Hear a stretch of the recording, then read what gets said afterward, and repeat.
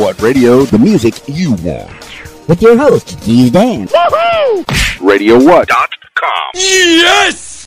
What's up, party people? It's Keys Dan with RadioWhat.com, DJLittleRock.com, coming to you live and in living color from the Radio What Studios. And this is my podcast, What Makes You Famous? It's an extension of the RadioWhat.com internet radio station that I've been running for quite some time. And if you need DJ services, where do you go? DJLittleRock.com. Check availability and get a free price quote. Today on the program, so excited, Patrick LeFils, the Southern Fellow. Looking forward to talking to him. What makes Patrick LeFils a Southern Fellow? You get to find out more about that in your ears coming up real soon. This week's shows, well, due to the novel COVID-19 coronavirus, there are no public shows. And, well, as of this week, no private shows. So it's going to be podcast after podcast after podcast for you and me. You'll get to hear my voice in your ears all the time. So please hit the subscribe and listen to yours truly, Keys Dan, in your ears. All right, party people, it's time to get into it with Patrick LeFils, the Southern Fellow, calling Patrick LeFils now.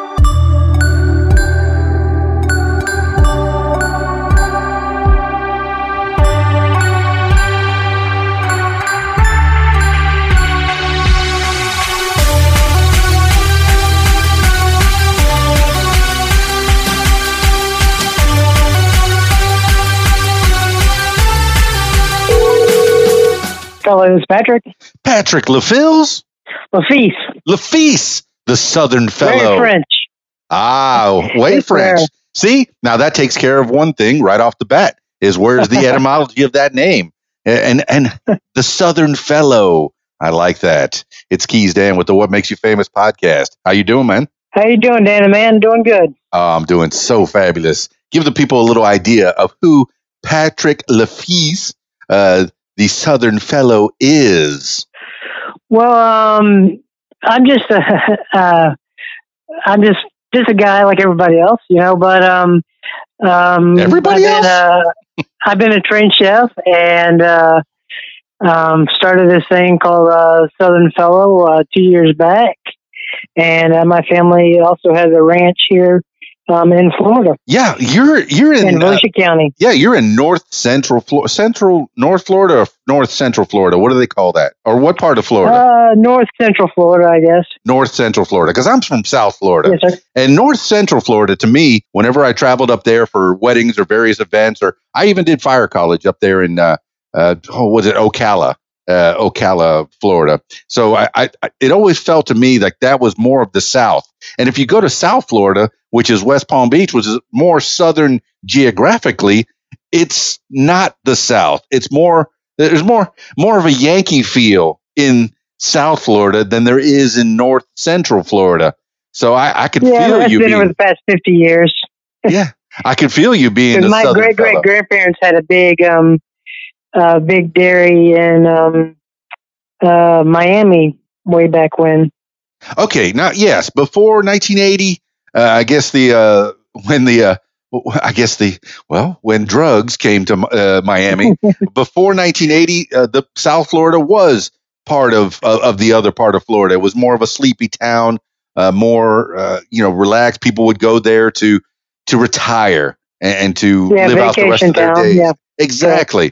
But then, when drugs came in, there was a lot of money, a lot of cars being bought, a lot of banks. The buildings got higher. It exploded. It just exploded. It really did. So, you didn't feel that in your part of Florida. So you're growing up in the northern central Florida. What exact city?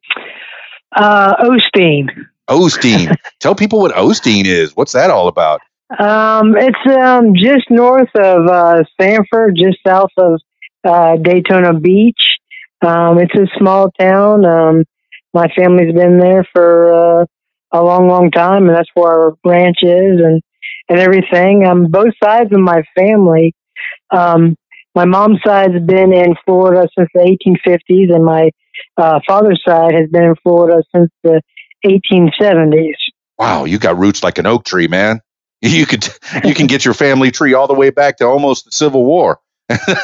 Do you know where they were previous to that, or if anybody was actually involved in the Civil War, or what did they do Yeah, way back then? we've had, especially my mom's side, we've had a few people, and a strange thing, I'm a white guy. Not that that matters, but it matters in the case of this story. My dad's side actually came from France and then went to southern Georgia and started a ranch over there from just south of Paris. They moved to southern Georgia, and they actually got burned out by the KKK for being Catholic, and that's what pushed my dad's side here to Florida.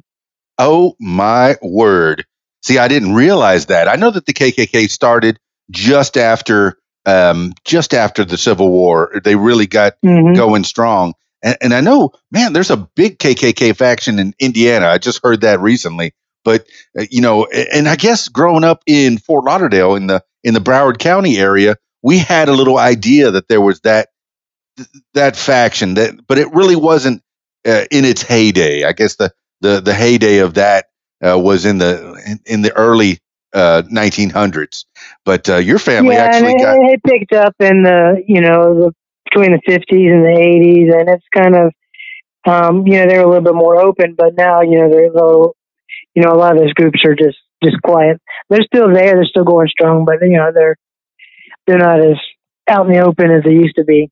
Yeah, but your family actually had battlings with them. They got burned out and sent south. I mean, that's correct. That's a family history in itself. I mean, did they bring anything from France that they were able to save? And do you have any family heirlooms that you were able to keep? No, not really. I still have some family members over there. Thankfully for social media and stuff like that. We got to connect with some of the people that still live over there. That's an amazing story of triumph over tragedy for your family. That's that you weren't even around then, but that still is in your DNA. That they went through that hardship. So, all right, as going forward through the LeFils, and hopefully I'm pronouncing that properly. Pronounce it one more time, and I'll probably get it right. It's LeFils, like law, like LA, and then fee, like the word fee with an S on it. LeFils. Fantastic, Patrick LeFils, the Southern Fellow. That's who I'm talking to. And I'm finding out that your father's side was from France. You got that lineage. Is that right? Yeah, correct. And then your mother's side, where did that come from? Her lineage? They're from Great Britain. Okay. That area. All right. So what did you get from mom's side? Not too much. They were kind of the poor working class, pretty much all the way through. Do you know what today, I guess you could say. Yeah, do you know what brought her family to the United States? No, not exactly. I think just like everybody back in those times, we're just looking for something more, something better. Opportunity. And that's what you get here in the US of A, is opportunity. You could be anything you want. I fully believe that. I really do. If you work hard at it, you could be anything you want. Because, in England, and I know I've talked to some people from the UK, there is a class system. And, whatever class you were born into is probably the class you're going to die at in England. And that's, man, it's still, for the most part, that way. There seems to be, like, they're trying to change, get more opportunities, but, the people that I've talked to over there. And so what, did you bring any family heirlooms down the line? Did you get anything from the British side, the UK side? No, not really.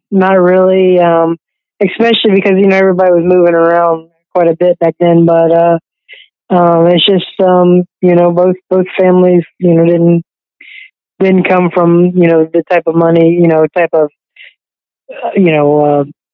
layer of life that, could, could do something like that, you know. But Patrick LeFils, whatever they got it here in the USA. They really, what you're kind of Correct. leading me to believe is that they didn't come with much, but what they made it here.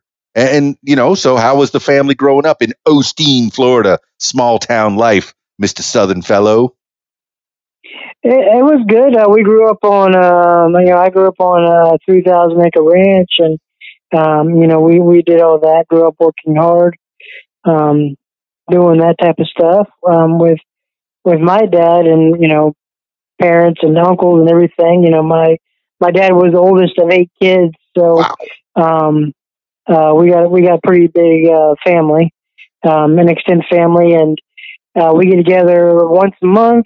And most of the family still lives here, so we get together once a month at our grandparents' house, and there's still about 65 people. Once a month. I mean, I'm guessing it's an outdoor thing. It's got to be outside with the barbecue. Yeah, my grandparents got a pretty big house, but yeah, some of it's outside, some of it's inside, and not everybody shows up every month, so it just depends. That's pretty good size. It's nice to have your family close. I've said it many times that family are the people that are probably going to back you up more often than not. So it's good to keep your family tight. And I'm glad you have that, Patrick LeFils. That's fantastic. Yeah. Yeah. So all right. What were your courses of interest in school and the like growing up as a young Southern fellow? My big thing was FFA, which used to be Future Farmers of America. Yeah. I did that through middle school and high school. And then the year after my high school year, my senior year, I was elected the Area 3 State FFA Vice President, which is basically, Central Florida. I was in charge of all the chapters in Central Florida. Wow, Patrick. If you're going to do it all the way. Good job. Got to do that. No, and you grew up on a 3,000 acre ranch. Take me through a typical day. Did you have chores that you had to do before school? Is it the typical what you see on Little House of the Prairie? You get up and you're milking cows or slopping pigs? No, it's a little bit more. It's a lot easier than the Little House on the Prairie days. Still not that easy, but no. It's it had a lot to do with especially during the winter months, we feed cows on the regular. So we feed cows. Here in Florida, it rains and has a warm enough temperature. We get plenty of grass. During spring and summer and some of the fall. So actually feeding cows is not that difficult. But we work cows, feed cows. Used to bale a lot of hay, sell a lot of hay. That was one of our badge of honors was baling hay because, we used to put up, a couple thousand bales at 30 pounds a piece. And actually the the 2 local high schools used to send the football coaches used to send their football players there because we used to bale hay during the summer. So when school was out, the football coaches used to send the players to my dad. While y'all are out during the summer, you go see Mr. LeFils and bale some hay, to stay in shape. So, well, you're a good storyteller, Patrick LeFils, because you're already answering the next question I was going to ask. Was Patrick LeFils doing all this work by himself? No, he had the whole football team helping him out. Did you have any brothers and sisters in the family? It was the whole family.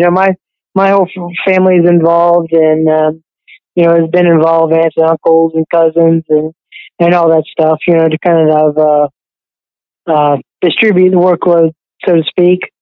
So this is a real working ranch. Things that we do, and it's still going strong right now. Yes, sir. Yep. What's the name of that ranch? It's just LeFils Ranch. LeFils Ranch. And do people buy animals and products and hay and other things from you? Florida is mostly known for what we call a cow-calf operation, and that's basically what we do.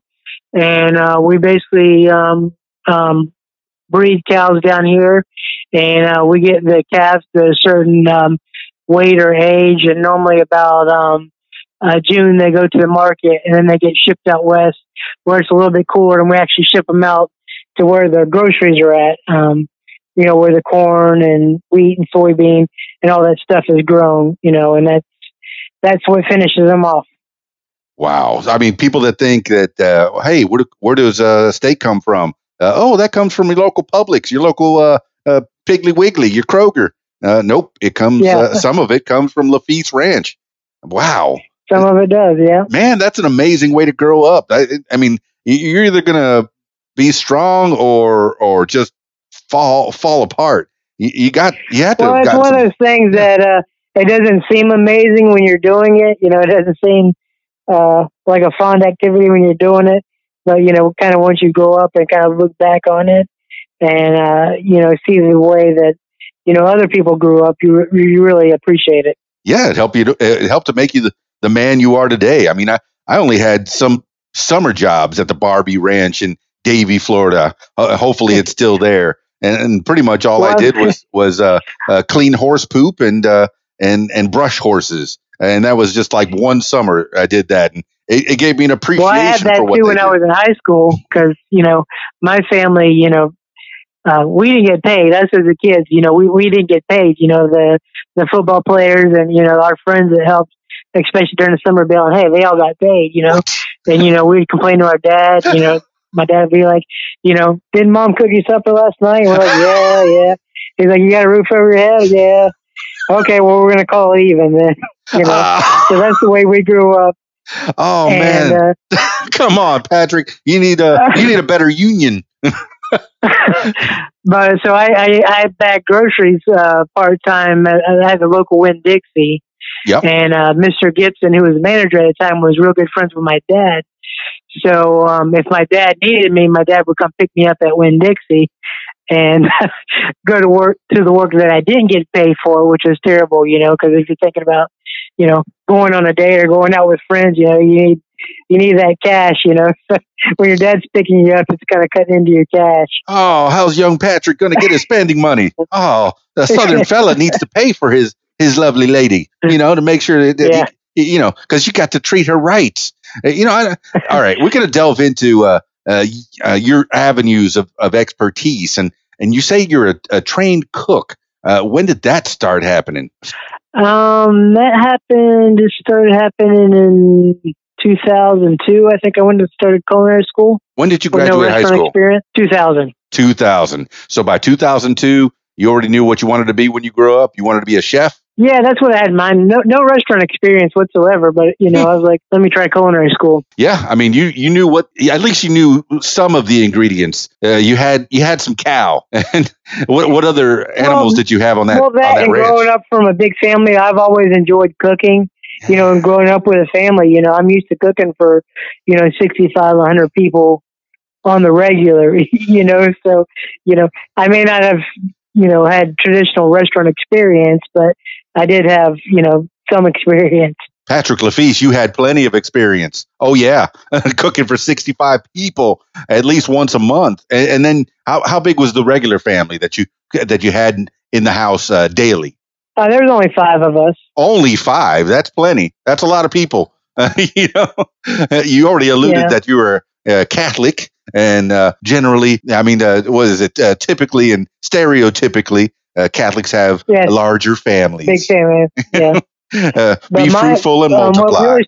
What really started me cooking is pretty much about when I started high school. My mom actually went back to school to get her nursing degree. So it was me and my older brother, figuring out what was for dinner. And a big thing around my house is fried chicken. Homemade fried chicken, not KFC or anything like that. So we did that. And if you've ever made homemade gravy, and when we do fried chicken, we make a milk gravy. But you start with a roux, you start with butter or some sort of fat and flour.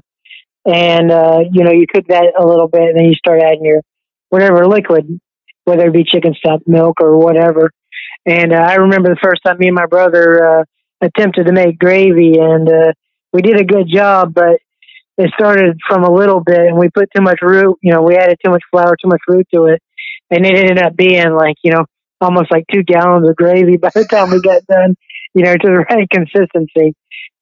So, it's just one of those funny stories that you look back on. Oh, for sure. And I hope to hear a lot of those, man. And first of all, yay, mom, for being a nurse. What did she do previous to that while you kids were in the house? Well, I'm going to backtrack a little bit because, my parents, had a really good, a romance story, but not in a typical way. Ooh, tell me everything. My parents got married in the late 70s, and I can't remember if it was 3 or 4 months after my parents got married. My dad was involved in a horse accident working cows, and he ended up paralyzed from the neck down. Wow. And, back in those days, and a lot of people, told my mother, it'd be easy for you, you only got 3 months into this, it's easy for you to kind of, back out and, do something with your life is what a lot of people said, but she ended up, staying married to my dad, and, he passed away about 9 years ago, but, he lived about 20 years longer than what the, doctors told him he would. That says a lot about your mom and your dad, that they stuck together. But your mom, a trooper, it had to be a hardship for her and probably the rest of the family to take care of a quadriplegic. I mean, but was he able to have some kind of quality of life and teach you some things? Oh yeah, he was able to, too much though, too much more than some of those kids wanted, but he was able to drive his truck around, and he was kind of the manager for the ranch and that type of thing. And drive his truck around with he was paralyzed from the neck down with quadriplegic? Correct, but he was able to move his arms, and he wasn't able to move his fingers, but he was able to move his arms and elbows and that type of stuff. Amazing. See, that says a lot about his will to live, his will to be an upstanding member of society, not be a burden on anybody. That is beautiful. But some people would just chuck it all and give it up. So your dad was a special. On my mother's side and my dad's side. Yeah, your dad's a very special man. And then mom, being a trooper, and so she took care of your dad for the most part, and then she went back to school and became a nurse. She's still doing that? She just retired 2 months ago. Wow, that's fantastic. What kind of nursing did she do? She was a hospice nurse. Hospice. Now that is difficult, being with people the last days of their life. My mom, she was a nurse, and I was a EMT paramedic in South Florida. And let me tell you, I did emergency room as well, but hospice, man, that seems so tough. That is very telling of your mom, that she takes care of people, and she took care of you guys. You had what is it, a brother and a sister, or a couple brothers, or you said you had 5? Yeah, I had a brother and sister, correct. Yep, an older brother and a younger sister. Older brother, younger sister. How'd you, you could brag on them. How's your older brother? He's doing good.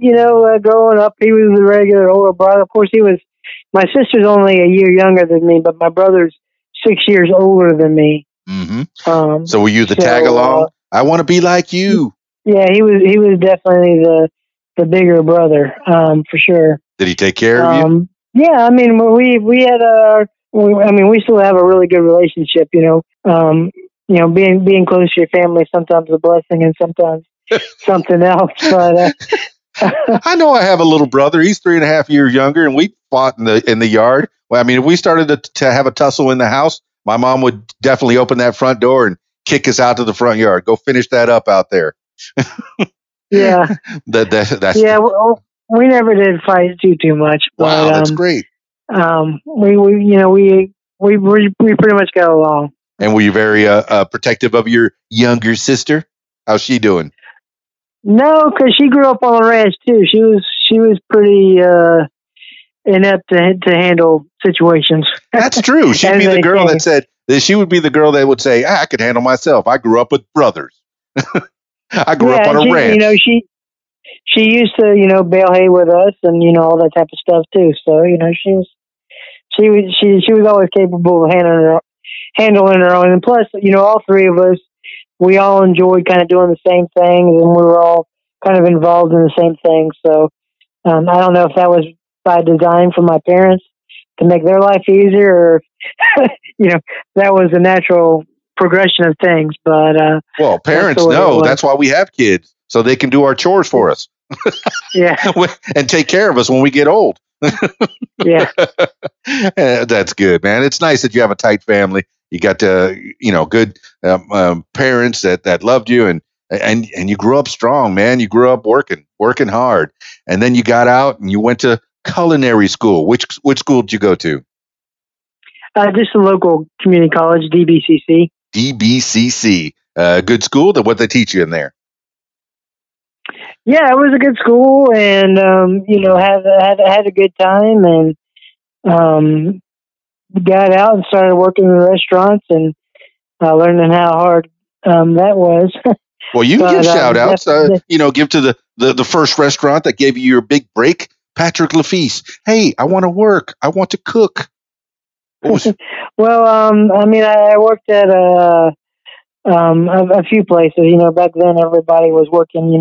You change restaurants more than you change underwear. But well, you were talking about fried chicken. I did have a good run at a place called when I first started, it was called Sisters.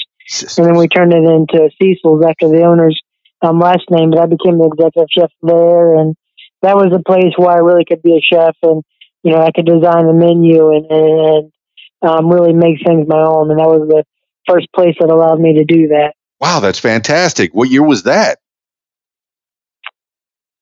2005, somewhere in there. Wow, so pretty much fresh out of culinary school. How long did culinary school take? Just 2 years. 2 years learning how to cook. And you did, what you get, the basics? I could fry eggs. I worked at KFC and learned how to cook a fried chicken. I looked at the bag because I wanted to see what the herbs and spices were. It says monosodium glutamate, salt and pepper, herbs and spices. Doesn't tell you what it is. But I learned how to fry chicken. And you said about gravy. We used to use the cracklings to make gravy. And I'm guessing that's something that you learned? Yeah, gravy can be made different ways. Obviously with culinary school, you learn to make everything, the classic French way, is the way they teach you in culinary school. Huh. And still to this day, I went to culinary school, and still to this day, I try to educate my mother on cooking, and sometimes it doesn't fare too well for me. Well, she's in the British side, the UK. They're not known for their food, bub. No, my mother's always actually been a real good cook, but she's a Southern cook. Not necessarily the classic French Escoffier way.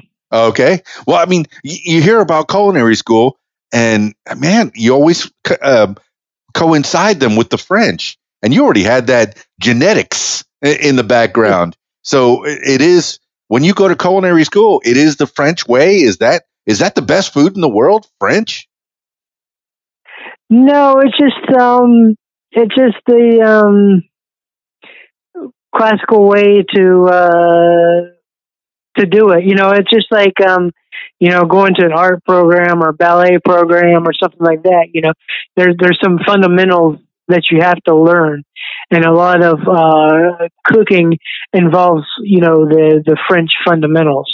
That's cool. What are the French fundamentals? Do you remember any of that classic training? I know it's been a little while. You've been in the game already. Yeah, there's the sauces, and there's that type of stuff, and it's basically as much. It seems complicated to people on the outside, but when you learn it, it's very basic, and then you can take those basic things and turn it into things that are completely different. Man, that's amazing. Like a bechamel sauce. Okay.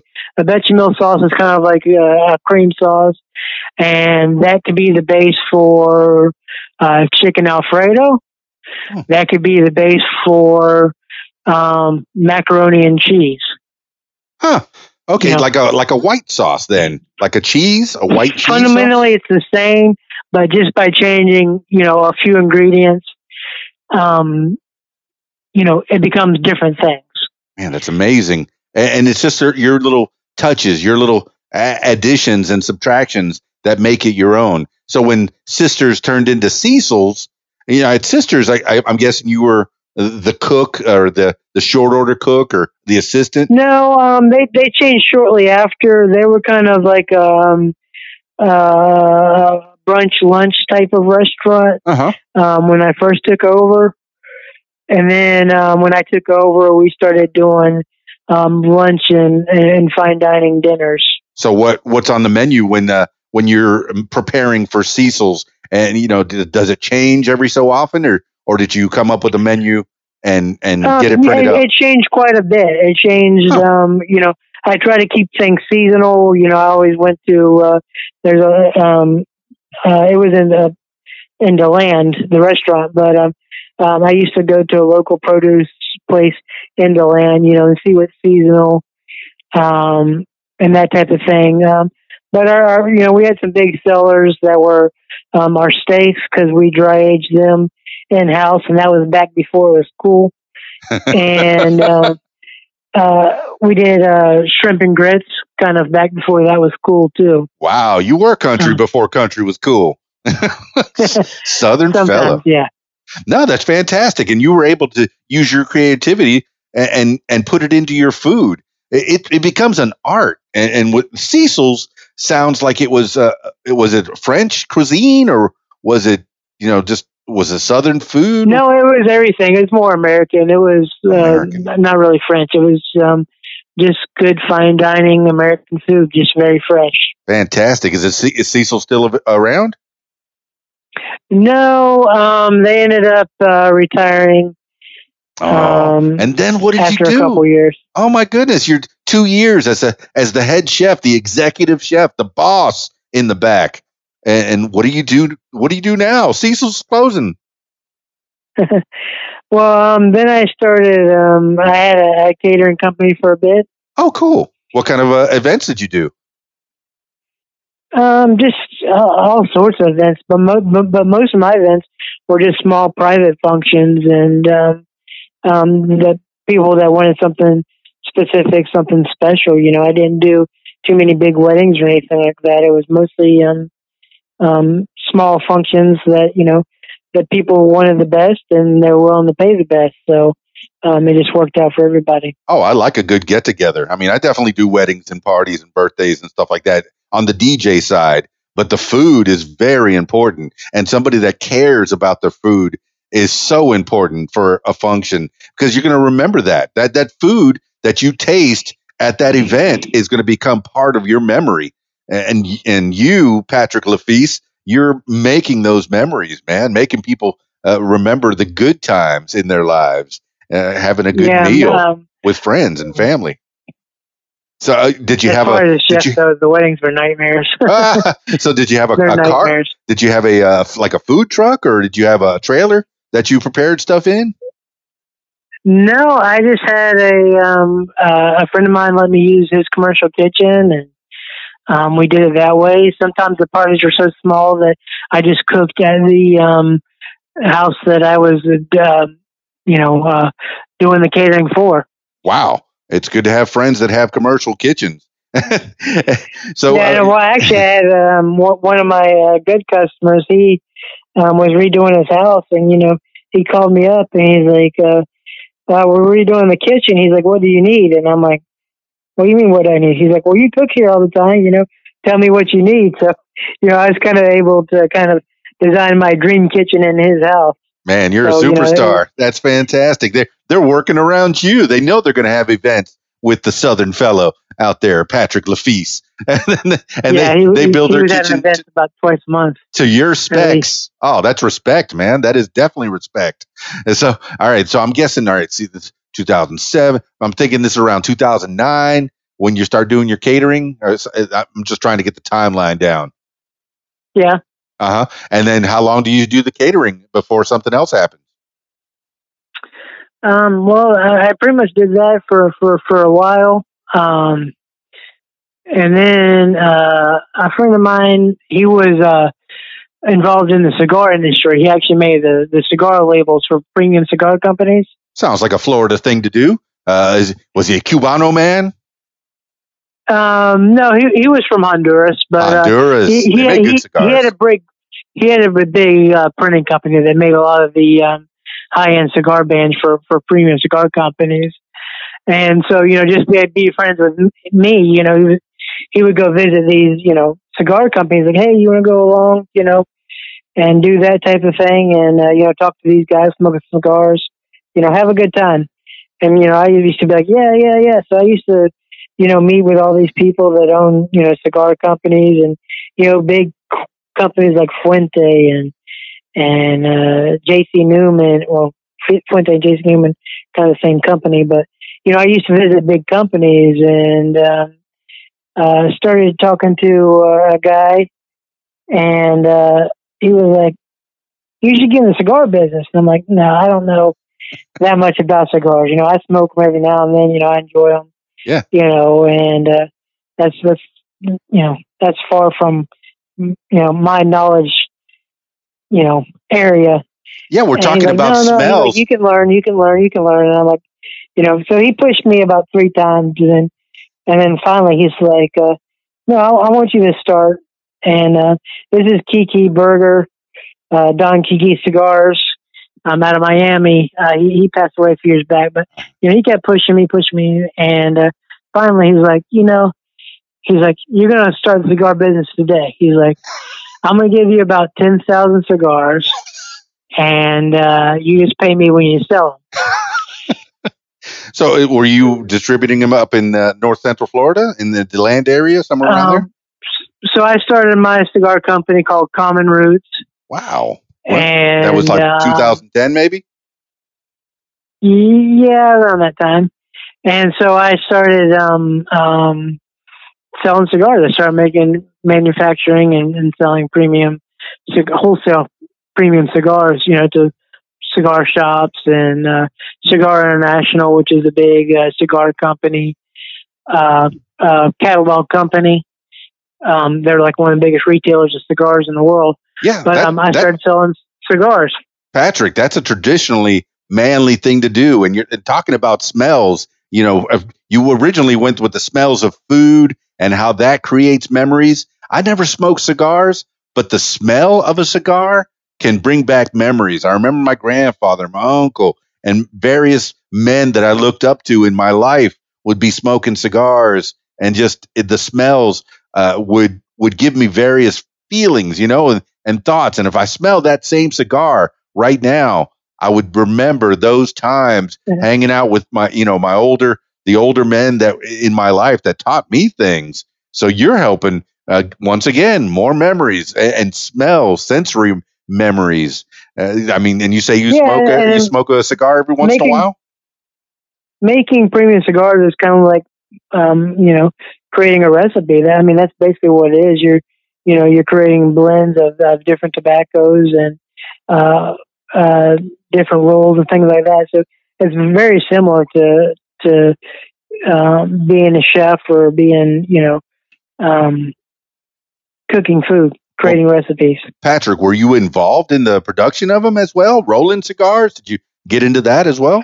Let me tell you, I tried so hard to learn how to roll a cigar. I can kind of roll a halfway decent one, but I'm not as good as the pros. Oh, let me tell you, when I was in Miami and I did weddings down there, every once in a while they would have a cigar roller as part of their event, and man, that was always special. At least for the boys. Some of the girls would try to get into it. Oh, let me have one of those cigars, but it just didn't look right and it didn't feel right, and generally it was like them just trying to fit in. But it really does feel more natural when a manly man grabs a cigar and just lights up and just has a chat with his boys. It's a picture, a photo of friendship, of good times, So yeah, but I would say the past 15 years, there's definitely been a huge uptick of female cigar smokers. I'm sure of it. Equal rights for everybody. I'm all for it. But being it still seems like a guy thing, but let me tell you, there's a lot of female cigar smokers out there now. All right, and they're more particular than the guys are. Oh, for sure. They're going to come up with they'll probably have the best of the best cigars. We could smoke Swisher Sweets all day long, and they'll be picking up that premium stuff. If you're going to do it right. It's kind of like that. Yes, sir. Yep. So how long did the cigar business go? Up to about 2.5 years ago. Wow, man, that guy had staying power. You sold a bunch of. Oh, all right. Did you sell those 10,000 cigars? How long did it take? Oh yeah. How long did it take? It didn't take that long at all. It didn't take that long at all. And was that down in South Florida, or was that in the middle in Central Florida? That was everywhere. Well, I was selling nationwide. Wow. What were you driving or flying everywhere, or was it mail order? Mostly driving, because cigar shops are kind of that. They like the old way of doing things. You got to make a sale in person. You can't just call up a cigar shop and expect to make a sale. They want to see you in person. They want you to try the cigar in front of you, that type of thing. Oh yeah, and I can imagine Patrick LeFils in his convertible Delta 88. No, what kind of car were you driving cross country? Pickup truck. Pickup truck. Cowboy hat on? Yeah, that's always kind of been my trademark. It has to be, man. It just makes you feel the part. If you're going to be selling cigars or feel, you put that hat on. If you wear it right, man. I mean, I've had a cowboy hat. It just didn't take. Some people can do it. Some people have that you grew up on a ranch. It's in your blood. You've had the DNA, and you put that cowboy hat on, and it just completes the image. You are the Southern fellow, man. I actually visited a store one time without my hat on. I visited them a couple times before with my hat on, and I just left the hat in the truck one day, and I walked in, and nobody was paying me any attention, So I was like, "This is weird," So I walked up to the owner, and I'm like, "Hey, it's Patrick with Common Roots. What's going on?"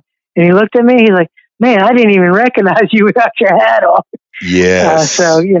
It's men with hats, man. It's like drill sergeants. It's like the captain of the ship, man. You put that hat on. It shows that you're in charge. You mean business. It completes the outfit. Excellent. Hey, I'm learning some stuff. This is a learning podcast. Patrick LeFils, the Southern fellow. Man, I'm learning about you too. And so up to 2.5 years ago, and then you made a change. What happened? I started having health issues. I actually started having seizures. Oh no! What happened? Was it caused by something? Still continues on to this day. Was it caused by something? Is it an epilepsy, or did you get hit or hurt? Seizures in adults is kind of hard to diagnose. Right. But they keep kind of leaning more towards epilepsy. Yeah. My best friend in the whole world has epilepsy since he was a kid, and just it changed him. I mean, are you able to drive? Nope, not right now. Not right now. I've been for 2.5 years. Yeah, he had to go off, and I mean, after he got to be an adult, he got his meds all right, and now he's driving. He's back to good. So, yeah, man, I have hope for you. Oh, actually, he got brain surgery a few years back, and it completely changed him, like that Michael J. Fox surgery that kind of fixed him up too. So yeah, there is hope. Technology is great, man. Yeah. So what have you been doing with your life? I was having surgery quite a bit. Not surgery. I was having seizures quite a bit back then, and now it's about twice a month. So you got some good medicine that's helping you out? Yeah, I haven't been really on medicine because I just recently, let me tell you, trying to find a neurologist, it takes about 6 months to even get an appointment, so. Oh yeah, the good ones are booked up. I've only had a couple of appointments so far. No, I believe you. I know that when he was growing up, he used to say, "Oh yeah, these pills would tranquilize a horse.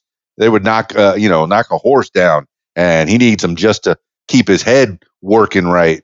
So there wasn't any trauma that caused it at all, Patrick? No, not that anybody can tell me. Wow. All right. So what are you doing with your life for the past 2.5 years, Patrick?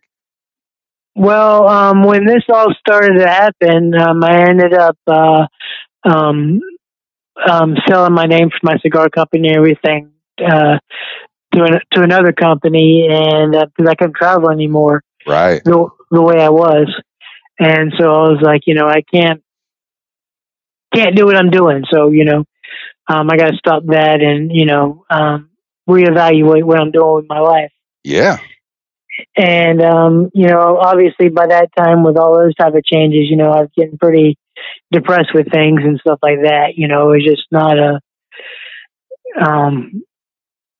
a positive change, so you're mentally adjusting yourself to, not being able to drive, not being able to do some of the things that you're used to doing, and that type of thing. So, I kind of went back to my cooking roots and, kind of backtracking a little bit, going back to what we're talking about with culinary school and stuff like that. Mm-hmm. People think we go to culinary school and we learn a bunch of great recipes, and those recipes, carry us on with the rest of our life. But as I was telling you, with like the mother sauces and everything, we basically learn equations, and you can plug in, like Alfredo sauce, you plug in Parmesan, a little bit of garlic, whatever, black pepper, to make Alfredo sauce, using a bechamel, as the base, Right.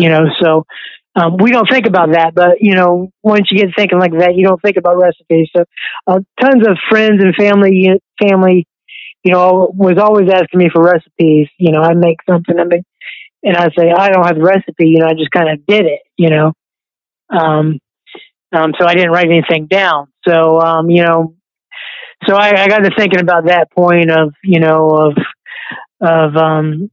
creating recipes, writing down recipes and, giving them out to people some way, somehow. So, I was like, let me build a website. So I kind of tinkered around with some of the other, some of the simple do-it-yourself kind of website type of stuff. And it just, I'm a visual person, and it just was not looking the way that I thought it should look. And, so I was like, well, I got plenty of time, so let me get on YouTube and let me start to learn coding. And boy, was that a big mistake for me. I struggled with it. I got kind of, decent with it just because I struggled with it so much. But anyhow, I came across a program that I use for my website today called Elementor. It's kind of like a web plugin, that builds, so you can build a website kind of more visually. Mm-hmm. And so I was off to the races. I was starting to post recipes and doing that type of stuff, and just making recipes, making recipes out of my house. And during this time, and kind of previous before, I've been talking to this girl, Erin Pete Lukes, out of Colorado, and she had a bluegrass band, or still does. We're fixing to do another, Instagram live video with her. But she has a bluegrass band called Thunder and Rain, and we started talking one day, and she was down. She's like, nobody, DJs, radio personalities, stuff like that, nobody gives us, it's hard for a new artist or new group to get out there. Yeah. The radio's got to play it because people don't go out looking for new music as much as people think they do. People just don't. People like what they like, and they continue on with their life. Oh yeah, people got to be turned on to music. I know I used to peruse the record stores as a baby DJ, and the record store owner would always tell me, "Oh, those records are brand new. If you want to take a listen, go in that booth over there." And I would listen. Wow, Yeah. That's a great beat. That's fantastic. And then I would buy the record. But without that record store, without that record store owner turning me on to that music, I would not know a thing. So now we're leading into what Patrick LeFils, the Southern Fellow, is doing now. Yeah. Yes, you're into food, but you're also into talking to musicians. And let me tell you, there's a lot of pretty ladies out there that know how to play music, and you're talking to all of them. I see a couple of fellas in there, a couple of dudes, but for the most part, you're talking to some pretty girls. We'll get to that for a second. Let me go back to Erin P. Lutz, because this is an important transition. Okay, let's go. So I was talking to her, and I was like, I have a website. I was like, I post recipes, but I don't know, how good that's going to be for you, because I'm not, the Boot or Taste of Country or all these other, bigger, website, music websites. I said, but I have a website. So I said, give me a few days and let me think about something that I can do that could possibly help you, And she's like, okay, that's cool. Whatever, we can do it. And so I thought about it and I said, by this time I was starting to get some pickup from Pinterest with the recipes. Mm-hmm. So, people coming to my website, looking for recipes. So I was like, I don't really want to just throw this music thing out there and get away from, what I've originally established. And so I thought about it. I said, what I'll do is I'll do an interview, and around that interview is, we'll create a recipe. That way I have my recipe, she has her music thing. We're going to smash the two together and serve it as one dish. Yeah, that fits so well, man. Southern food and Southern singing. Beautiful. Yeah. So I did that. And literally, it was about 2 weeks later, within the same week, I received a phone call from two publicists and an artist out of Nashville that just happened to come across that article, and they asked me if I could do the same thing for them. So that's how our Feed the Band series got started, where we interview music artists, and then we, create a recipe around that interview, around that artist or group. What a concept. Patrick LeFils, man, coming up with something new, putting two things that you love together and making something great, man.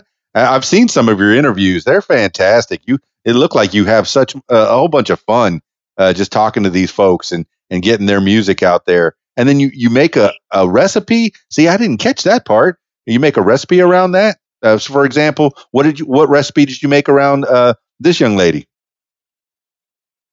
Aaron Pete Luke's. I made two recipes, and I made a pasta dish, and I can't remember it now. Then I made a barbecue pork poor boy. It has some goat cheese and some fancy stuff to it. Again, this was my first interview. Oh, you're making my mouth water, Patrick. 2 years ago. You're making my mouth water. I'm already wanting some of that. I need a po' boy. Taking me down to New Orleans. Oh, that's beautiful, man. And once again, that's the French background that you have, man. It's in the blood. You have to be a good cook. You had no other choice but to be a good cook. But tell me about music. I mean, what got you into music? Was there always music in the house, or was this something you came at all on your own? No, we're getting kind of to the core of Southern Philly. I mean, I've always enjoyed music, but I've never considered myself like a super music nerd. I've never went to concerts every weekend and did all that type of stuff. That people that are really involved with music do. I was just a casual listener, like most people. What brought me into music was just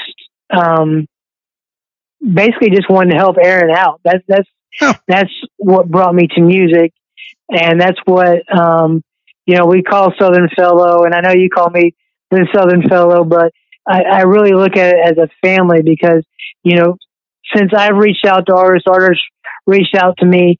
We really support each other. It's not just me, because let me tell you, I could get a lot more people involved with Southern Fellow if I wrote about Carrie Underwood, or if I wrote about Tori Kelly or somebody like that. But everybody's doing that. Yeah. I just always, I just have the heart for the people, that are working to do what they need to do, just like I was. So, that's why I always do,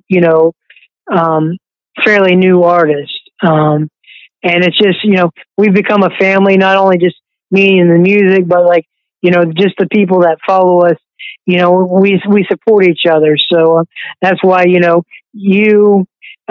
listeners, to your podcast and all that, you're now part of this family. It's just a bunch of people that support each other. Hey, Patrick LeFils, you're helping out the little guy, and that's beautiful. I mean, that's what we have to do. Everybody's got a story, and I knew you had a story, man. You have, and like it or not, you are the face of Southern Fellow. If people think of Southern Fellow, which is a great website, southernfellow.com, check that out. And did you build that all yourself using that program you're talking about? What was it?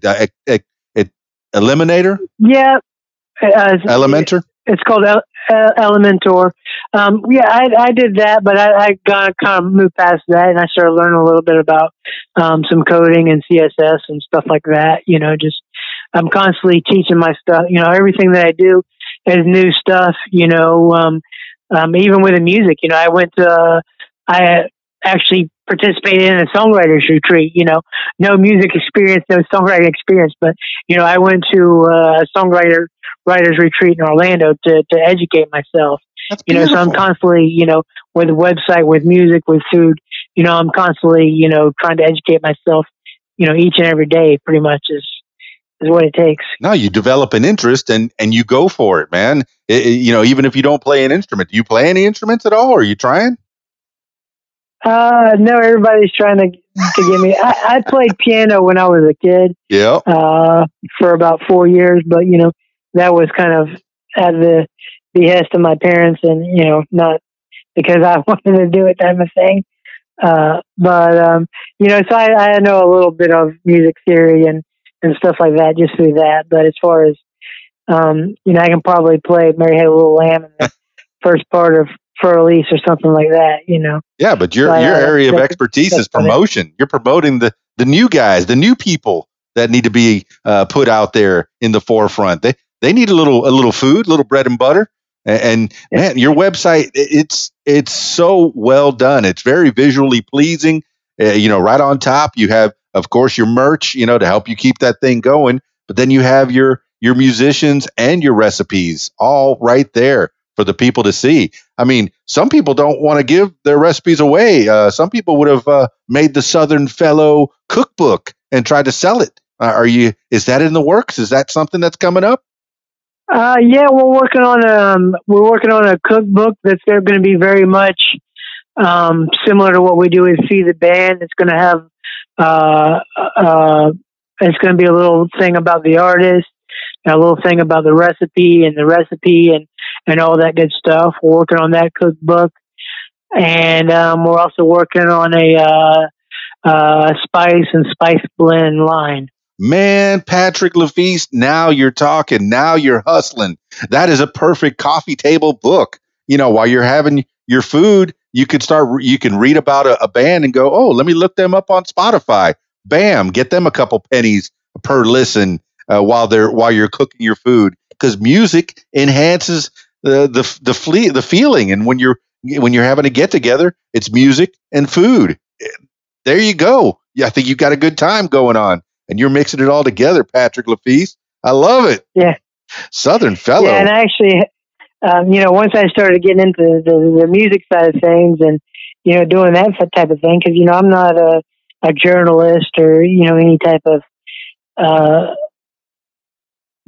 level of writing as most probably required from other news outlets. It's just I just did the best that I could. And a friend of mine that I made, she was actually one of the first publicists that reached out to me. And I was talking to her one day, and I was like, "Hey, I've been doing my research, and I've been reading all these other music websites, and I'm like, from what I'm looking at, I'm doing this completely wrong. You're supposed to send me what I'm supposed to write. I just plug it into my website, and off we go with it." And she was like, "If you ever do that, I'm never sending you another artist again." Yeah. She's like, "What you do is so unique, so different." Yeah. She's like, "If you change it up, you're just gonna be like everybody else." And, exactly. There is no wrong way. There is no right way, but there is the Southern Fellow way. you're a person that likes people and likes to promote people. And yeah, if you make a couple bucks along the way, that's what we do. If you could turn something you love into a job, you'll never be working a day in your life. And that's what you're doing, man. I mean, how's the response on this? Are you able to make a living doing this, or is this something that's helping you to supplement a little bit? No, it's growing. I'm kind of I'm not a. Let me tell you, I'm the poorest of my life, but the happiest in my life. Mm-hmm. So I am making something, but it's growing, and pretty much everything that I try to make, we put back in it. We just had we're starting to get into the female thing, but I just had our first ever concert series at Destination Daytona during race week, the Saturday before the Daytona 500. We had our first concert, and under our we have a bunch of Spotify playlists. Just search for Southern Fellow on Spotify. But we have Southern Fellow's 2019 Artists to Watch. And then our most popular one is, now I'm drawing a blank. Southern Fellow's New Queens of Country. And I just did a concert under that flag with, we had 5 artists and a lot of people out here in Daytona. So we did our first ever concert with food trucks and the whole shebang, and it turned out really good. That is cool as can be, Patrick LeFils. Man, I'm looking at the website, and there's just so much to see, and your promotion is fantastic. I mean, I see you have Melanie Maroney, Artist of the Year. You get to talk to these folks. You're making long-lasting relationships with people. You're making friends. You're actually having good conversations. You're not shoving your face in a phone and looking online at social media. You're talking to people. You're doing little videos. Tell me about the luncheonette. The luncheonette is kind of just like it's more of a song review because I try to keep kind of once I do the feed the band with an artist, it's kind of like a one and done, and then we kind of go back because a lot of the questions are more personal questions, not necessarily related to music. So you can learn about the artist a little bit more, but go listen to the music. For me, just to blab on about the music is kind of stupid. You just go to Spotify or wherever you stream your music and listen to it. But so we kind of update, feed the band every 6 months, every year with the artist for their new music video, that type of thing. Because plus it helps me out, because they're constantly promoting that interview. But the luncheonette is just like a short song review from artists that we've already featured. They come out with a new artist, and it's just another way for me to talk about their new music and give them another plug, and introduce people that have been following us to new music. Because that's part of what we're all about is introducing people to artists that they wouldn't go out normally looking for. Well, you're a very nice Southern fellow, Patrick LeFils. That is super what you're doing for these people. You're not only giving them a full interview, such as we're doing right now, but you're as soon as they come up with something new, you give them a little bump. A new song is out there. Bam! Let me put that on the website and give them a review on that song, and maybe more ears will be listening to that on Spotify and get them a couple more pennies in their pocket. I know they don't make much from Spotify. It's a lot better if you buy the song off of Apple iTunes or Amazon, and the artist gets it's merch. That's where beginning artists make their money is merch. That's so it. If you have a favorite new band, that's how you support them. Buy a T-shirt, buy a hat, buy a shot glass, whatever they're selling. Buy something like that. That's where they really make their money. That is a good tip, Patrick LeFils, man. After the concert's over, the little go visit with the artists at their merch table and buy some of their wares, and get to know them and give them some feedback, because the feedback is also another way to support that makes them keep going. It gives them an idea of, hey, am I doing something that people like? And people, artists, when they create something, they want to know that they're doing something that that people are enjoying. And so your feedback is very appreciated for the artists. So you get to go to some of these concerts. Have you met up with a lot of these artists, or is this interviews that you're doing over the phone or Instagram?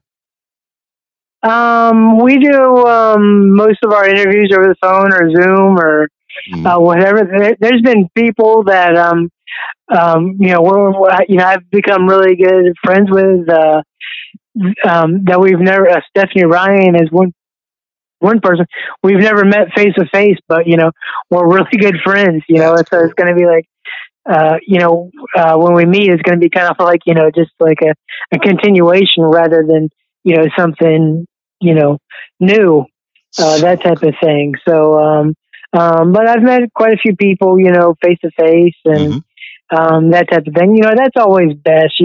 When you're doing an interview, it's very important to be able to look in somebody's eyes or body language or something like that, because there's stuff that just people don't communicate well verbally, but they communicate well more better with their body. I do like my face-to-face in-studio interviews, real nice, but I've had a good time with you on the phone, Patrick LeFils, the Southern Fellow. I appreciate you so much, man, for coming on the What Makes You Famous podcast. I appreciate it, Dan. This has been great. Oh, yeah. Thank you for putting out Southern Fellow and, what we do. Thank you so much again. I mean, please welcome to the family. Welcome all your listeners to the family because that's what it is. That's what it is. Yeah, if any of your artists want to be put on Radio What, I have that radiowhat.com and we'll give them a spin. I'd be happy to play some good new artists. I like breaking new artists myself. I have a whole file full that I play at least once an hour. A couple new artists in there. Give them a little shout. That's good. Oh, for sure, man. And we got more Feed the Band coming. It's been kind of slow right now because here in Florida, whatever reason, man, the grocery stores are empty, man, and I need groceries to be able to create recipes. So it's been for whatever reason. But please follow me on Instagram too at @SouthernFellow _ We got a lot of mini concerts and kind of Instagram live interviews coming up with all these artists and stuff like that. And it's going to be fun because, I pretty much know all these people already. So, I get to ask them questions other people won't be able to ask them. So, well, Patrick LeFils, I'm looking for that cookbook, with the recipe and the artist that the recipe was made for, so I'm looking for that Southern Fellow cookbook coming up real soon. I expect it. No, but coming up on the horizon, are you going to be able to get back to work and get into a kitchen or is this what you're doing to pass the time away, is being the Southern Fellow online? No, this is what I'm even if I'm able to get back to somewhat normal, this is what we're pushing. This is what we're doing. This is it. Oh yeah, this is definitely a good way to focus your attention, your life, man. Breaking out some new artists, getting people to listen to something a little bit different. There was a time when all these artists that are on the radio making #1 hits, they were brand new, and you're helping those brand new to get their music out there, and possibly they'll be on the top 40 at one day. And thank you so much for that, Patrick LeFils, Southern Fellow. Well, you think we got it, or you got any other avenues that you want to explore? Well, I just you kept talking about the ladies that we feature, and we feature a lot of female artists. I'm just going to tell you, this is going to be a pretty frank conversation, which I know you like the real stuff. But it's just guys just don't put in the work. That's what it is. That is exactly what it is. You're a gentleman, Southern Fellow. We put out, leads to artists and publicists, and most of the times when I do get a guy, it's because they have a female publicist that's handling everything, that's pushing them along.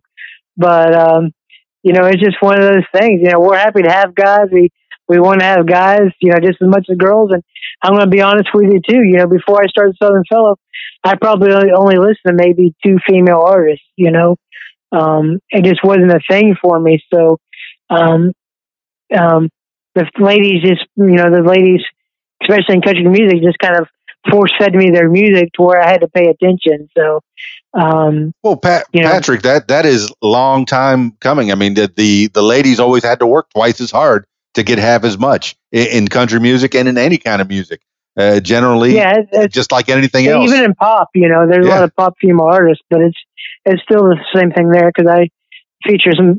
I don't never particularly focus on country. It's just Nashville is such a welcoming place. I mean, you start talking to those people and they're like, hey, go check out this guy. Hey, my buddy, he just came out with a new song. Go check out that. Pop, not so much. Pop is kind of, this is me, and I don't know who else, you can get. But we have featured, some good pop artists too. So. Yeah, looking at your most recent Feed the Bands, you got Brian Fraser, Lisa Marie, Tara Thompson, Mariah Dombey, Bailey James, Carolyn Miller, and I already said the Artist of the Year, Melanie Maroney. She's right there. Maroney, right there on top, man. And you're promoting them all. Appreciate that. I'm sure they appreciate that. It's fantastic, man. And you got some artists. You got some artists that I follow on Instagram that I get to see them singing into their Instagrams all the time, and it just puts a smile on my face as well. It seems like we follow quite a few of the same people, and you're turning me on to a lot of new artists. I'm going to have to give a follow to and take a listen and help me through my day as well. So that's good. That's good. I have about 30 artists lined up already. So cool. Cool. Well, all right, man. Usually I finish these things off with last words for the people. And today it's Patrick LeFils, the Southern Fellow. You can give some words of advice, words of wisdom that you live by, or just something that pops into your head at this moment in time. Patrick LeFils, the Southern Fellow, last words for the people. Well, last words of the people, words of wisdom. I'm going to just say, be yourself, man. Don't try to be anybody else. And, I run into that with the music people and stuff like that, they're trying to copy somebody, to think that that's going to make them, better or something. But just be yourself. Nobody can challenge that. Nobody can put you down for that, so just be yourself.